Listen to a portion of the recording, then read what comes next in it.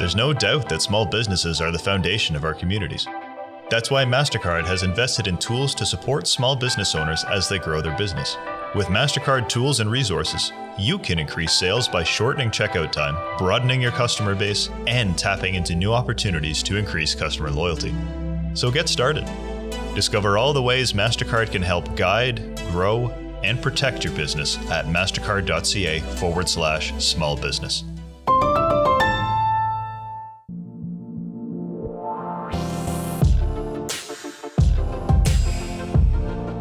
At Scotiabank, we know how important thriving businesses are for the strength of our economy. Our team of experienced advisors across the country can provide you with tailored advice, leading products, and valuable resources to help achieve all your financial goals.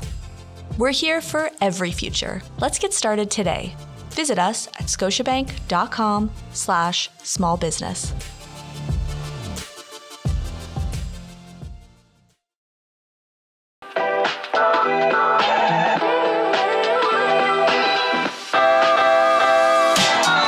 Welcome to the Startup Canada podcast, where we talk to Canada's most innovative and entrepreneurial leaders and changemakers. I'm your host, Rick Spence, and as a business journalist, editor, and entrepreneur, I've learned what makes Canadian startups special, successful, and scalable. Join me every Tuesday at 10 a.m. ET to hear news stories of Canadian entrepreneurs and learn about the moments that mattered most on their journeys. The Startup Canada podcast is a production of Startup Canada. Don't forget to subscribe to the show wherever you listen to your podcasts. Entrepreneurs from coast to coast to coast, welcome to the Startup Canada podcast. On the show today, we're thrilled to have startup expert Stephen Hoffman. Stephen Hoffman is the CEO of San Francisco-based Founderspace, one of the world's leading startup accelerators with more than 50 partners in 22 countries. Founderspace has been ranked the #1 incubator for overseas startups by Forbes and Entrepreneur magazines. Stephen is a venture investor, a serial entrepreneur, and the author of Make Elephants Fly, The 5 Forces, and his 2021 book, Surviving a Startup. That'll ring a few bells with people, I think. Stephen has a background working in TV development in Hollywood, and through his own startup, Spider Dance, he's produced interactive TV shows with NBC, MTV, Turner, Warner Brothers, and more. Spending time in Silicon Valley, he founded startups in the entertainment and game space and worked as mobile studio head for InfoSpace, where he contributed to games such as Tetris, Wheel of Fortune, and Tomb Raider. With its mission to educate and accelerate entrepreneurs, Founderspace has become one of the world's top startup accelerators. And with his personal focus on innovation, Stephen has trained hundreds of founders and executives from organizations such as Qualcomm, Huawei, Intel, Disney, and more. Stephen, welcome to the show. Fantastic to be here. Thank you for having me. You have such great energy. I'm really looking forward to this conversation.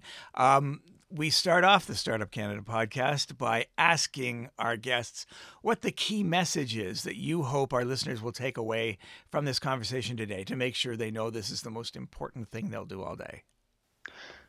The key message that every entrepreneur should take away today is doing a startup is incredibly hard. It's a tough thing, but you can actually train yourself to overcome most of the obstacles. So there is nothing in your path that is insurmountable.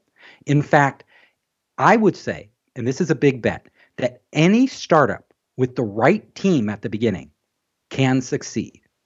So I always tell entrepreneurs, if there's one piece of advice that they need to start out with when doing a company is don't worry about your idea, because that will probably change. Don't worry about building a product. Don't worry about raising venture capital. Put 80% of your time into bringing together the most amazing people you can, the people you think are so incredible that no matter what you do, it will turn out to be something new and original. And if you do that, your chance of success goes up exponentially. And from what I know of your work, when you say the most amazing people you can, it's not the most amazing people you know. It's the most amazing people you could possibly ever know. Is that right? That's right. So a lot of entrepreneurs are like, oh, I'll use my cousin Joey over there and get him in there. Or Joey was smart and he plays the piano. Yeah, and he's available. And there's this guy I met last week and he's available, and so on and so forth. It's not who's available.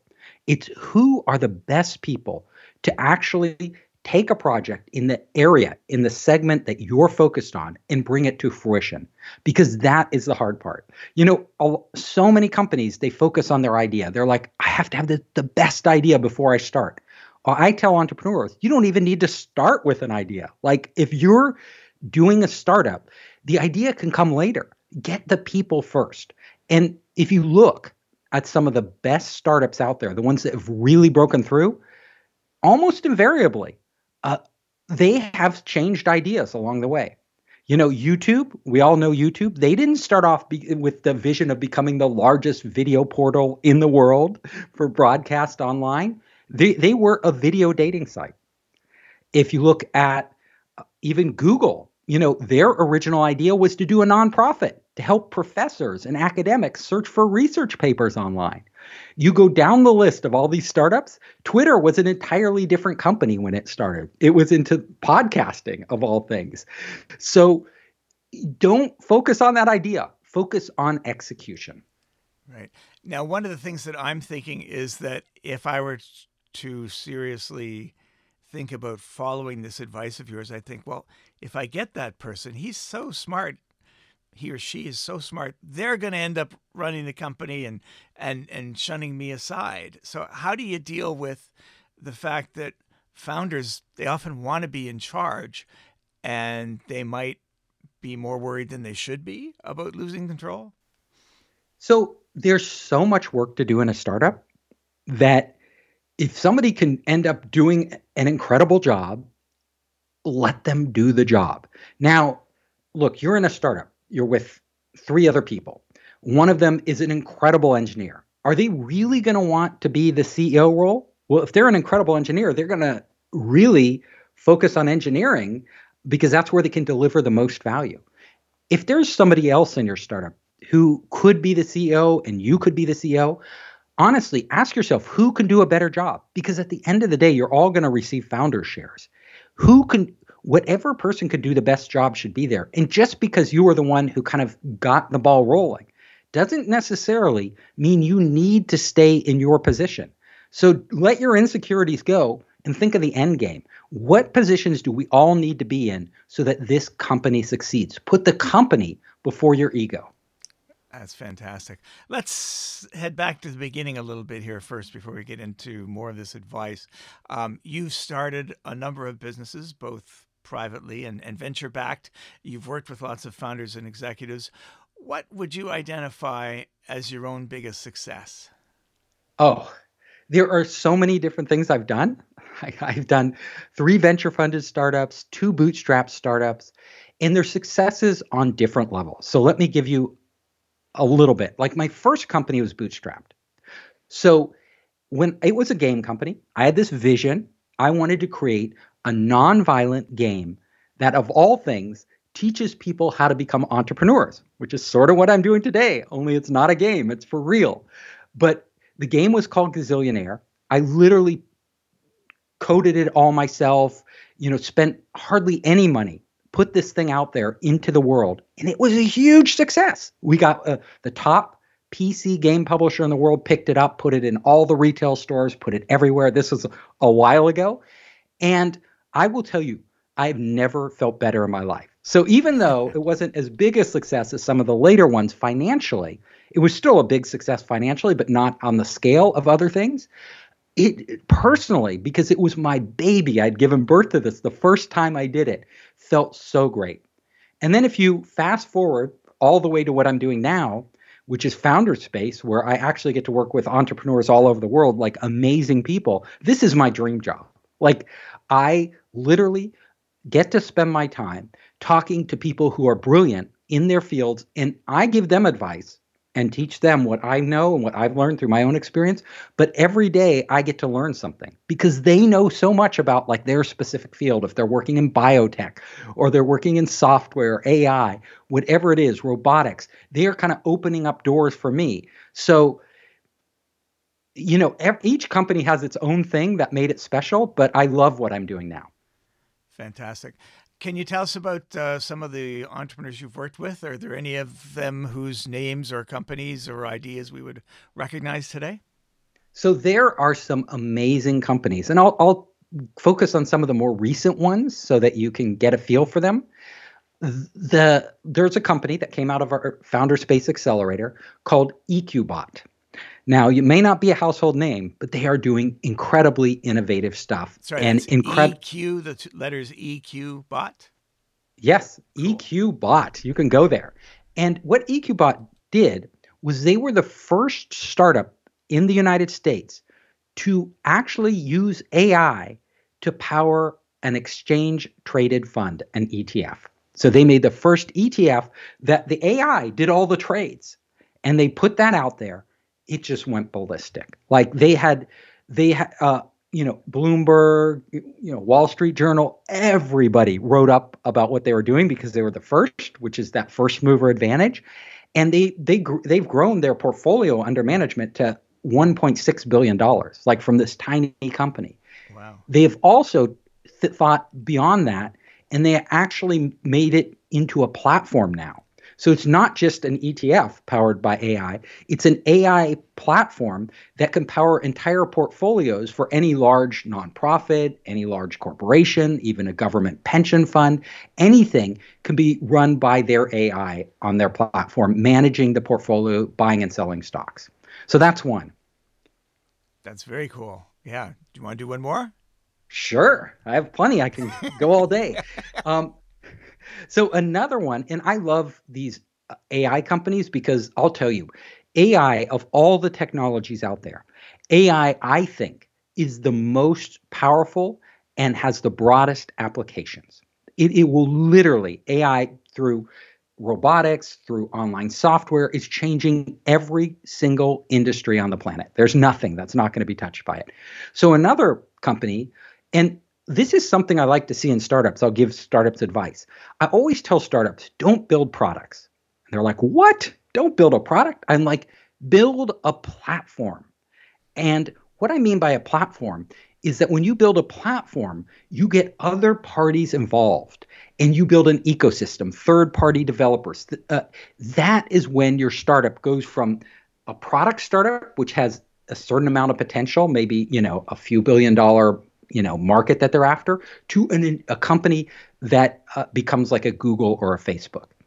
So the next company, they're building a platform too, and they are focused on vision software run by AI. So basically, they have these AI models that they built that anybody can take these and apply them to solving really complex problems in the real world, like spotting forest fires when they first start and predicting their spread. Tracking disease, like an outbreak of disease and where it goes. So they have built this AI platform. It's called Chooch.ai. So Chooch.ai, pretty amazing startup. Sorry, CHOOCH? Yes. Chooch.ai. I'll check that out later. That sounds fascinating.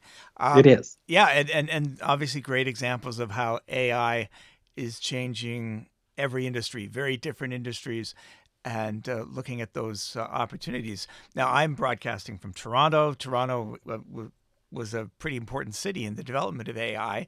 But, of course, people who understand AI are very expensive. Any thoughts on how one might develop a really close friendship with someone who knows something about AI to get them involved in whatever startup might come out? Yeah. I get asked this all the time. I'm like, we're a startup. How do you tell me to go out and get amazing talent, but how am I don't know any AI developers. And these developers, they could be working for Google or Facebook or Microsoft, earning tons of money. Why are they going to come work for me? Like, my retort to this is, it's your job to get people to buy into your vision when you have no money. Like, as a venture capitalist myself and all the venture capitalists I work with, that's our litmus test. Like, for an early stage startup that doesn't have traction, they don't have significant revenue growth or user growth, how can we judge if this startup is going to succeed? Well, we look at the CEO. Is that CEO able to bring on board A-class players, even though They don't have money. They only have a vision and some equity, which could be worthless or could be worth a lot. Can they do it? Because if they can do that, if they can sell their vision to these people, if you can do that as a CEO, you have what it takes. Like you're pretty much, that's a great hurdle. Like if you've crossed that line, we can bet on you. We think that there's a very good chance you'll succeed. But to your question, how do you get these people? Well, number one, you have to be prepared to sell them like you would a venture capitalist. After all, they are giving up probably a 6-figure job in a great company with a lot of security to come work for your no-name startup. Like you have to sell them. They're not just an employee. If they're taking equity in lieu of cash because you don't have cash, then they are an investor. So you have to put as much work into selling them on your vision, on your team, on your culture, everything that you would a venture capitalist. Number two, you need to go to where these people are. So a lot of entrepreneurs make the mistake. They go to all these networking events, and what they meet are other CEOs, other entrepreneurs starting their companies because they're out at all these same networking events. If you want a technical person, they may not be at these CEO networking events. There's not a lot of reason for them to go. They are probably, though, at a meetup group on the latest technology, the blockchain, the Node.js, MongoDB, whatever it is. Look up different platforms and platforms that might apply to what you're doing, and look up the meetup groups and go to those places. And also look online. Where are these people online? Where are they posting their different forums? Who's super helpful? How can you engage with them? I guarantee you, if you show up at a meetup group when there's, that's packed with engineers, you're probably the only non-engineer there. Yes, you may not understand much of what they're talking about when there's a lecture or a panel up there, but afterwards, when you start socializing with them, you can make those connections that you would never otherwise make. So, and it's free. Like these meetup groups are virtually nothing. It's like you don't have to put out an ad or anything. You just go. And the way to get them on board is to make that personal connection, to really understand who they are, listen to them, try to figure out what they want, what they're looking for, and see if that aligns with what you're doing. And if you form that bond, you can ask them out to coffee after and get things going. And one thing leads to another, and you wind up with that amazing person on your team. Right. That's great advice, to fish where the fish are. And sometimes we forget about that. I'm closer to this water hole, I'll fish there, even though there's no fish there. We all go to the kind of the groups that are in our business area. So if you're the CEO, you're going to like business networking events, trying to raise capital, but there may be a great marketing person that is at this marketing seminar, this marketing conference, or this marketing online thing. If you don't go there, you're not going to meet that person. So, Stephen, I'm wondering if you can tell me about a startup in your network that you maybe had low expectations for and then surprised you with its success. Let me tell you about a Canadian startup All right. that I have been working with the past 6 months that is amazing. And they're not just amazing because of what they're doing. They're amazing because of where they've come from. So the head of the startup, he started the company with the vision to create an online place where entrepreneurs could go through an app, pitch their company in a very simple way, and get investors. Now, what he did was with no money, and this is proof, he actually went out there and got a developer in India to develop the software. He got a whole team together, spread across Canada and the United States, all working with really no money at all. And so I didn't know if this company would succeed or not because the space is crowded. There's AngelList, there's Start Engine, there's a whole bunch of players out there in this space. But I did believe in this guy. So I had low expectations at the start, except for the person. I thought, he's pretty incredible. And one of the most incredible things about him, his name is Manny, is that Manny is always positive. Like no matter what you throw at him, he will bounce back. Like no matter what adversity he's facing. And they faced a lot of challenges because when you start with no money, and he didn't have a way to get more money, he was literally at a point where he could not pay his rent, where he couldn't pay anybody. He and it looked like the startup might just implode. But where a lot of people would have given up, Manny said, no, I'm going to figure this out. And he kept developing this idea, and it's called intro.vc, like introduction to VCs. And he pushed it out there and kind of molded it into a network for investors. So the first really social network for investors who are looking to share deals.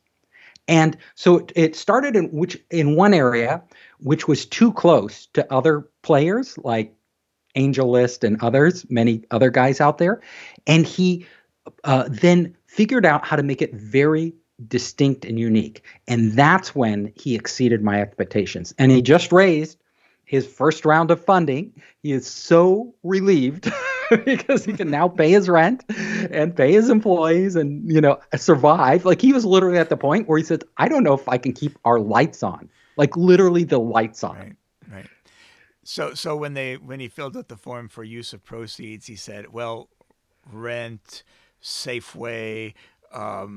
Yeah, it was literally, he was telling me, I just need money to survive. Like, it's not even like pay my employees, like just to buy food on the table.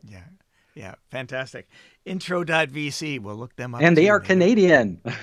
Absolutely. Fantastic. So you have a new book out, Surviving a Startup, which is, I think, a great name for a book about startups because it sets expectations early that, that before you can expect to succeed, you have to survive. And yes. I think that's a really good way to start. So in the book, you talk about ways to overcome obstacles and grow and thrive. What would you say are a couple of the most important steps for survival and success for entrepreneurs coming out of your book? So I'll give you a few examples. So number one, I tell entrepreneurs, when you're beginning, don't lock down on an idea. It can be very tempting to say, this is what our startup is doing. This is what we're doing. But what that does is it often closes a lot of doors, because as soon as you say, this is what you were doing, you're saying, we're not going to look at any of these other things. We're focused on this. At the beginning, you have to recognize your ignorance, that you really, doing a great startup, innovating, making a breakthrough that nobody else in the world has made is tough. It usually doesn't happen when you're in the shower or lying in bed. That idea just comes to you fully formed. It usually happens over a much longer period of time. So I tell entrepreneurs, go out there not with a single idea. And this is what differs from a lot of other people. Go out into the world, pick a direction you are really interested in. For example, I want to make the fishing industry more sustainable. That is something I'm passionate about. I want to do it. I have a lot of ideas on how that's possible, but I am going to go in and start experimenting. And what you'll discover is that if you go into a business with a direction instead of an idea, your chance of success actually goes up, because you may go to the fishing industry with your idea for how to make it more sustainable, and they just look at you and say, we don't care. All we care about is our profits. All we care about is, our efficiency. We don't, we're just going to do things the way we've always done them. And then your company is dead.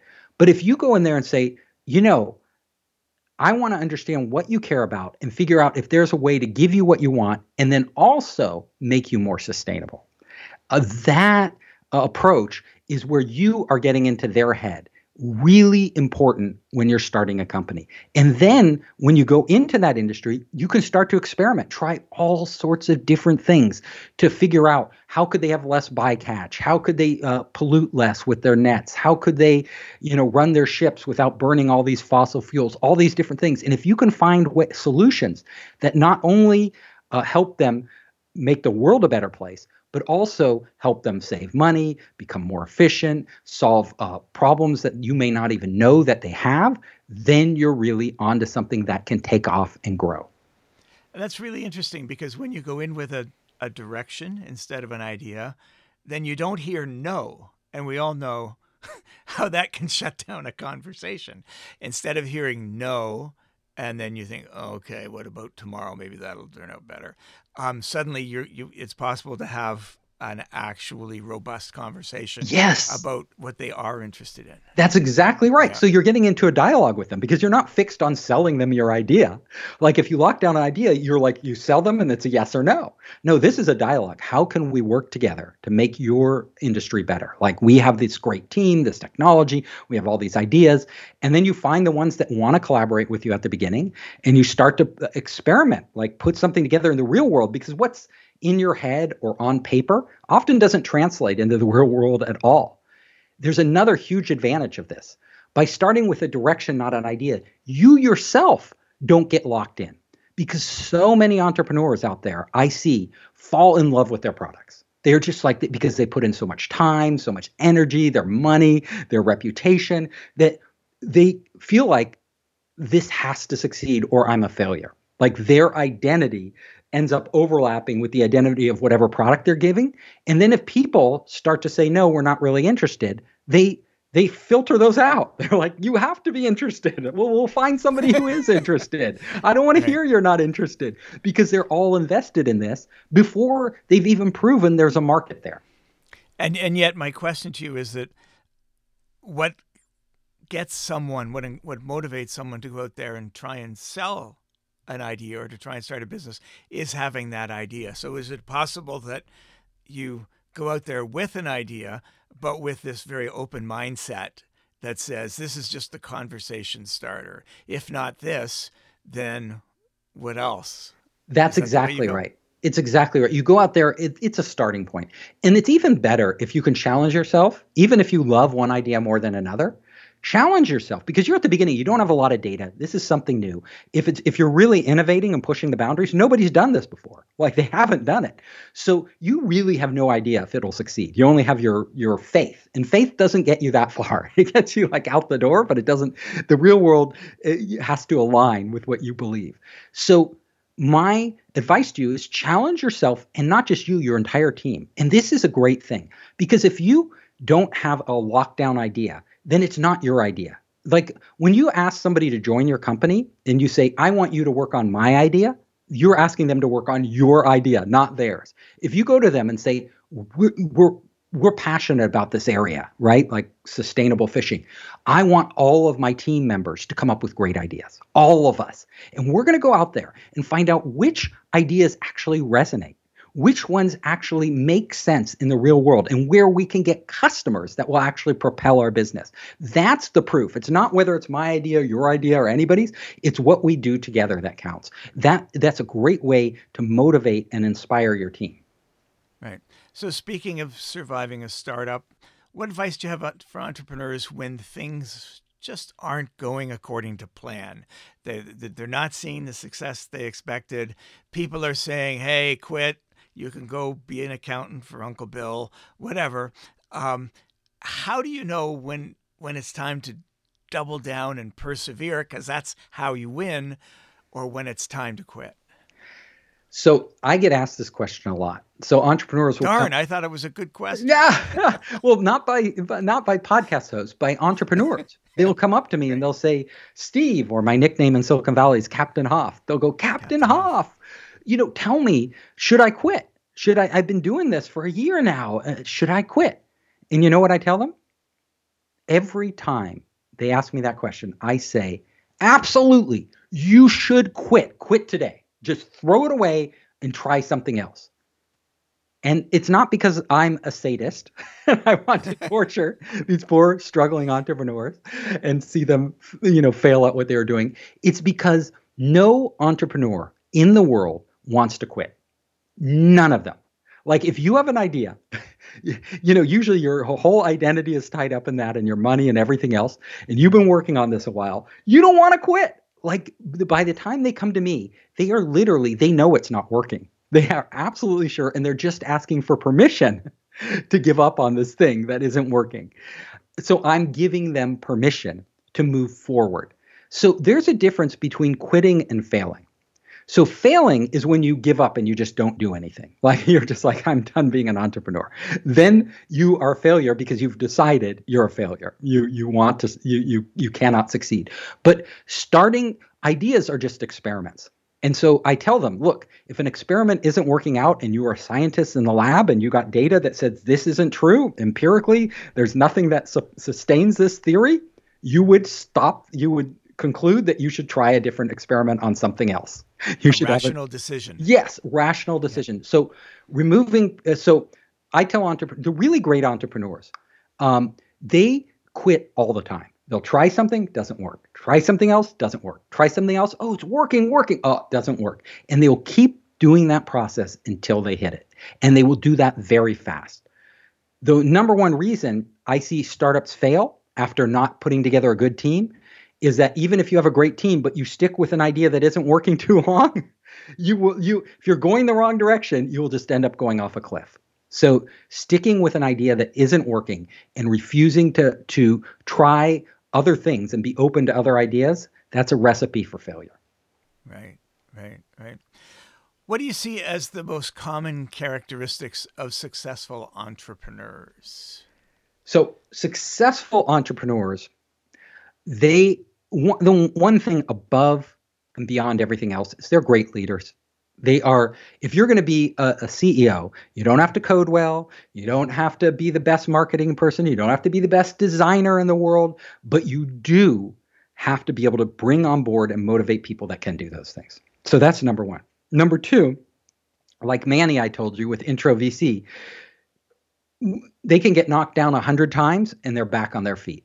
Like they're back on their feet and they are very resilient. So they will not give up, number two. And then number three, they are the type of people who are open to always asking questions, always questioning everything around this. Like, why do people do it that way? Couldn't they try it another way? Why do we do things this way? Is it just because we've always been doing it? What if we did it a different way? People who have that innate curiosity, that challenging orthodoxy, they tend to go farther. And you combine those three traits and you kind of have the magic recipe. That's amazing. Those three traits, they cover a lot of ground. Those are great examples. If someone's not a great leader, and often entrepreneurs aren't to begin, how does one start? What are the characteristics of a leader that I could learn, that I could start to emulate? So some people are naturally gifted leaders, and other people literally aren't. And our DNA plays a big role in this. How we are raised plays a big role. Some people are very shy.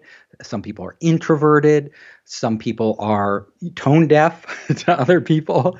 And some people just are uninspiring. Like they just cannot inspire. So there are different leadership styles. There's no one style that people have to adopt. There are leaders who are very analytical and very kind of plain vanilla. And then there are leaders who are super inspirational, like always on, like Elon Musk, right? Like Elon Musk is out there like leading the world, like in whatever direction he wants to go, whether it's going to Mars or doing, other crazy stuff. He's always, he's an out there leader. Not every entrepreneur has to be that type of leader, but I'll tell you what makes great leadership. And it isn't those necessarily the traits that like Elon Musk has. The traits that make a great leadership are, can you build, construct, and maintain an environment where your team members feel motivated, where they feel like this business is their business. And I'll give a couple tips, although you can go really deep on this, on leadership. One of my fundamental rules is called ask, don't tell. And it's a very simple rule for leadership that a lot of people just don't do. So instead of going around your office, let's say you're planning to do an event, right, for your company, and instead of going around and telling it, because you've done a lot of events in your life and you know how it should be run, telling everybody what to do. You do this, you don't do that, go there, this is how we're going to run it, blah, blah, blah, blah, blah. That isn't the best type of leadership. That's one style. But a much better type of leadership is go to your team and say, we're doing this event. we want this event to be incredible. We want to blow people's minds. Guys, can you come up with ways that we can make this event more attractive, different than anything we or anybody else has done before? What are you doing? You're asking them. You're not telling them how to do it. So you're one person. You might have your own ideas, but your team might have 10 brains on them, or 20. What you want to do is put all these brains to work. So when you go about your daily job in your office, whenever you're tempted to tell somebody what to do, replace that with a question. You're tempted to go up to somebody and say, no, don't do that. Your priority is this. Don't say that. Say, what do you think your top priority is? And why do you think it's your top priority? Ask them. You might learn something, like why they're doing X instead of Y. There may be a reason that they think X is more important. And if not, they will end up convincing themselves that maybe they should be doing Y. When you want your employees to perform better, instead of telling them, work harder, stay later in the office, go and ask them, how can we meet this goal? Like, how can we move up the deadline? I know we said the deadline was 3 months out, but we all know it's really important to get this product out there ahead of our competitors.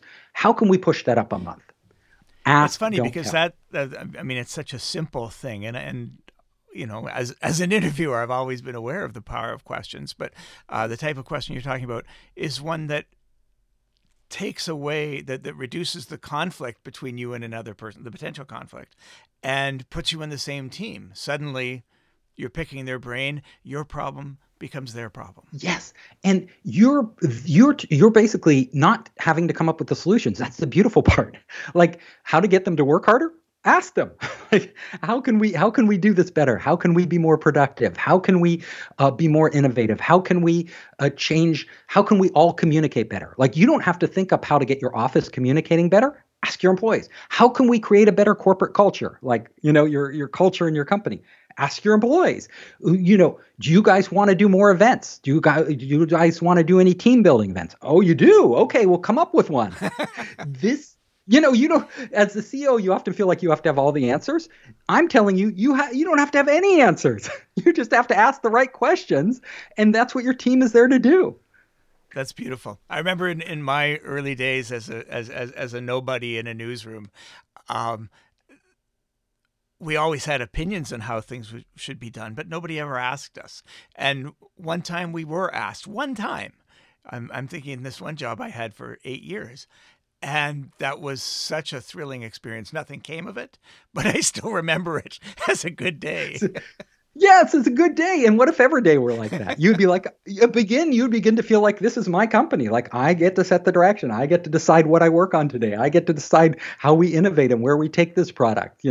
It's every manager, and it starts at the top. If you do that and then you hire managers and train them to do that, boom, that's great leadership.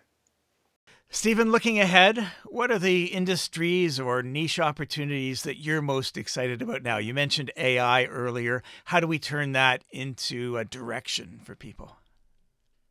So the beautiful thing about being an entrepreneur today is there are more opportunities now than there have ever been throughout history. And I'm not just hyping this up. It's true because more and more new technologies are emerging. And not only are they emerging, but they are more powerful than they ever were before. And these entire ecosystems have sprung up around all these different technologies. So we saw like the blockchain came out of nowhere, created a huge opportunity for entrepreneurs. But for every blockchain, there's many more nascent ones being given birth all the time. So some areas I would love to see entrepreneurs focus on is space technology. There's a whole space ecosystem, and you don't have to be one of the billionaire boys with their rockets, their big rockets, to play in this industry. Like, let the Bezoses and the Musks of the world do that. What you can focus on is the whole other ecosystem. They need software for this industry. They need different robotics and parts, and there's all these moving pieces in this industry. Like, if we're going to create a colony on the moon and someday on Mars, you're going to need all that infrastructure, software, hardware, and everything in between. Huge opportunity for entrepreneurs. Another one that's really nascent, but I think has a lot of potential, are brain-computer interfaces. So we know there are companies out there now building these devices chips that you could insert into your brain, or non-invasive devices that you can wear on your head, like Interaxon's Muse, and the founder of Interaxon came out of Canada. Another one. These devices are very primitive now, but they are about to take a huge leap forward. And when they do, are these medical devices? Or? Right now, they're mostly focused on a couple things. One is medical. If you're going to get a chip inserted in your brain, it's usually because you have a medical condition, like you're completely paralyzed or things like that. However, the non-invasive ones are being used for meditation. They're being used for controls, like in video games. They're being used for all, you can now, with a non-invasive brain-computer interface, turn off and on lights, things like that. Still at the early stages. But as soon as this technology takes the next leap forward, and we're not quite sure when that will happen, these devices will be our gateway to the internet. Instead of fumbling around with a phone, we'll literally be able to think and pull down information from the internet and upload information to the internet. That will completely transform the world. Instead of iOS and Android, somebody will invent the Brain OS. And the company that does that will change, humanity forever. Let me go further. CRISPR, gene editing technology. We have literally unlocked the source code to life on this planet. We can create new species of plants and animals that never existed before. We can cure previously incurable diseases. We can start to manipulate our bodies, human bodies, to actually augment certain features we have, whether it's controlling cholesterol through editing genes or potentially even making people smarter or stronger. All of these things are on the table. And the possibilities are literally endless. Like, there are so many possibilities. Like, there's a company, I think they're Canadian, called AquaBounty, that actually but I know they did their first tests in Canada. Maybe that was it. They actually made gene-edited salmon that grows twice as fast as regular salmon. And you're like, wow, like they could change a gene, like edit a gene in the salmon, and now salmon farmers, these big fish farmers, can grow twice as many salmon in the same amount of time. So that's really interesting. And it might be 4 times as many salmon, because the more you have there for the longer period of time, the more problem with diseases and filth and everything. Exactly. So it could be, exponential as opposed to just arithmetic. All these technologies are exponential. Like, they don't just change things linearly. They change it like an order of magnitude effect on the business. And that's why I'm saying there's more opportunities. I'm just scratching the surface. Clean energy is another big one that has taken huge leaps forward. And their new materials are using things like graphene and batteries and all these new ways that are going to completely transform our planet and how we live our lives.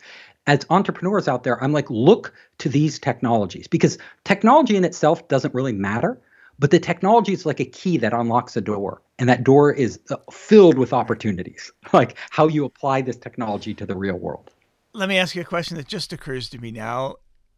As you say, and I totally agree with you, everything is exponential. Every little niche now, because the technology is more powerful and because of the possibility of platforms, every small niche now has the possibility to become a big niche. This puts a lot of pressure on the entrepreneurship development ecosystem, of which you're a part. How do we enable and encourage entrepreneurs to think this big, that much bigger than we did a few years ago? How do we encourage them to be in touch with the cutting edge of science? Do we have to do different? Does the way we help them have to change? Do we have to do things differently? I think inspiring and educating people is really important. The biggest reason people become entrepreneurs, the number one reason out of all reasons, is they see other people in their peer group who they think, oh, they're no better than I am, becoming successful. That's why people do it. So what we've seen now is we're on a good track. Like, more and more people than ever before are becoming entrepreneurs because they're seeing all these success stories around them. And this is why success tends to start in pockets like Silicon Valley, because you're in Silicon Valley, A few people make a success. Other people see they're making, oh, I could do that too. They jump on board. Then more and more and more people start to hop on board. And what we've seen is entrepreneurial hubs popping up all over the globe where this is happening. To make people think bigger and dream bigger is really important, because I often tell entrepreneurs that it's just as hard to start a small business like an ice cream store in your hometown and be successful as it is to start a potentially multi-billion-dollar business. So, both of these will require all your time and all your work and all your energy, to make it successful. But one, the payoff is stratospheric, and the other one, the payoff is, modest. Why not go for the big one? Right. How do we get them to think bigger? I mean, what's the secret there? What has to change in order to help them, to help our entrepreneurs' vision keep pace with the possibilities? I always tell entrepreneurs, don't think of what you can do.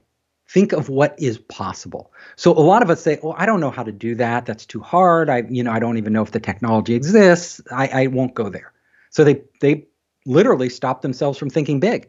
Other entrepreneurs, as you can see, actually go out and say, "I don't know if it's possible, but I'm going to try." Like I'm going to shoot for, we call it moonshots in Silicon Valley. I shoot for the moon. If I only get into orbit, that's a lot further than I would have gotten if I stayed on the ground with what I knew was possible.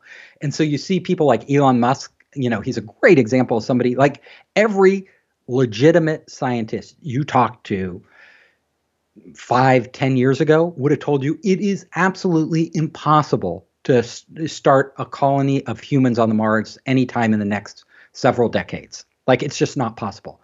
Elon Musk just ignores them. Like he just ignores them. Today, he's, some scientists are saying it may be possible. Still, the majority think it's impossible, but he doesn't care. He's like, in 10 years, we're going to have humans on Mars. We're going to have a colony. He's just going for it. It's a great example. Wow.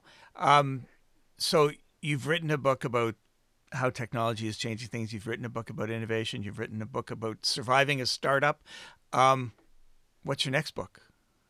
Oh, so my next book is going to be, I'm debating that actually right now, but I really want to write a book about advice that people can take that can allow them to achieve more in whatever they're doing. So a book of really deep insights on what makes human psychology, how you can change your psychology and step up to become the type of person you want to be. That's my next one. Without a chip in your head. Yeah, without a chip in your head. But if you want a chip in your head, read The 5 Forces. That book also got published this past year.